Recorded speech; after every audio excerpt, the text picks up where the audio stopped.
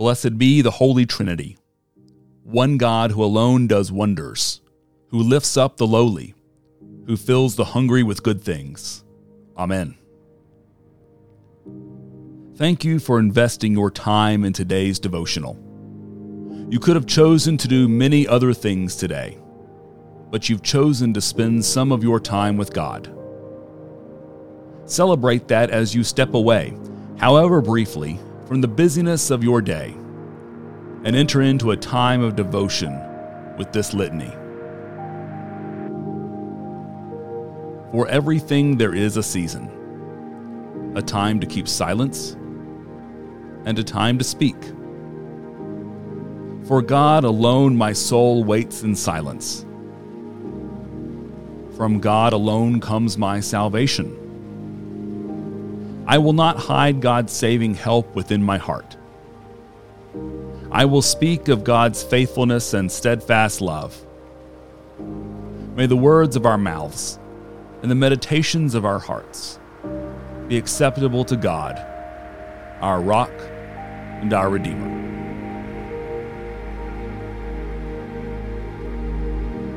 We read together the 12th chapter of the Gospel of Luke on this 12th day of December. And hear now our focus passage, verses 22 to 34.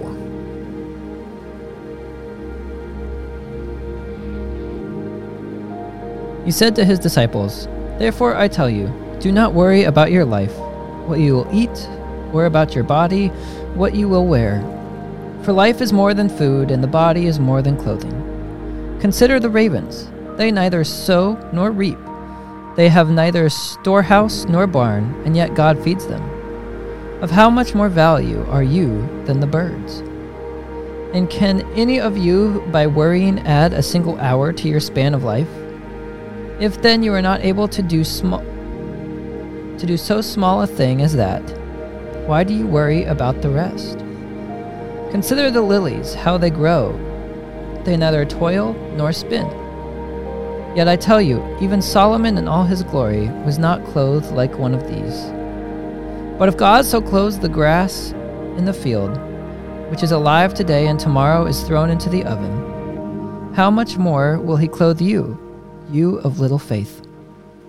And do not keep striving for what you are to eat and what you are to drink, and do not keep worrying. For it is the nations of the world that strive after all these things, and your Father knows that you need them.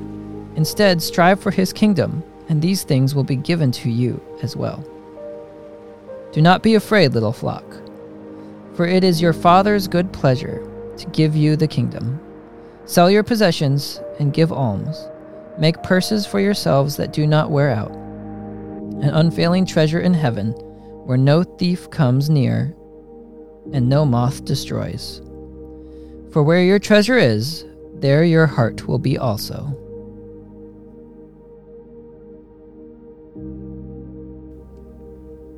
Do not worry. Do not be afraid. These are Jesus' words for us today. Of course, telling us not to worry and not to be afraid implies that there are in fact things to worry over and events to be frightened by. We collectively as a people and as individuals could name any number of things that cause us to worry. It may be an ongoing pandemic or political strife. Maybe it's climate change or the threat of war.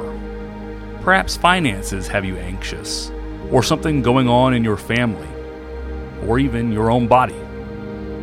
I wonder, what is it that's got you worried today? Whatever has got you anxious today, it's real. It's not to be dismissed or explained away. If it's got you worried, then it's real. I don't think Jesus' words here today are meant to dismiss your stressors, and instead to offer you some sort of dime store advice about not worrying and trusting God.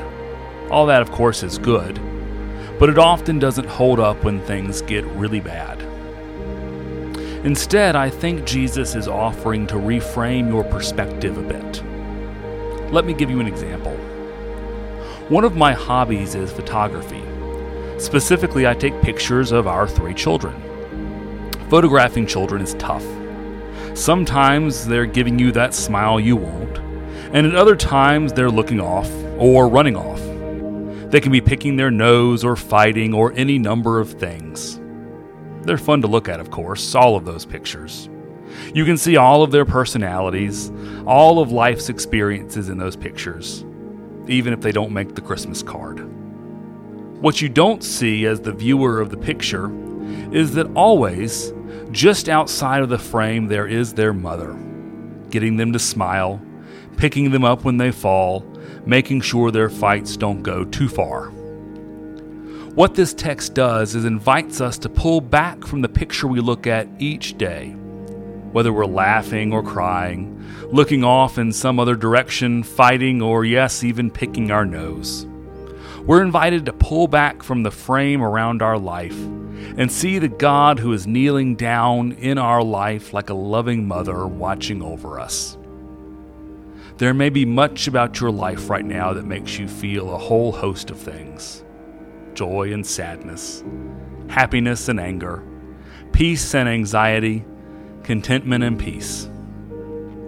Wherever you find yourself today, take the invitation from Jesus to pull back the frame around your life and see where it is that you see God kneeling down in the stuff that's going on for you. I had a professor in seminary who always encouraged us to ask Wigiat, where is God in all this? That's the question of a theologian, to ask where is God in all of this. It means you have to pause in the midst of life, hear Jesus' words about not worrying, and accept the invitation to pull back the frame around your life and see where it is that you see God kneeling down like a loving mother into whatever it is you've got going on. Would you pray with me? God, in me there is darkness, but with you there is light. I am lonely, but you do not leave me. I am feeble in heart, but with you there is help. I am restless, but with you there is peace. In me there is bitterness, but with you there is patience. I do not understand your ways, but you know the way for me. Amen.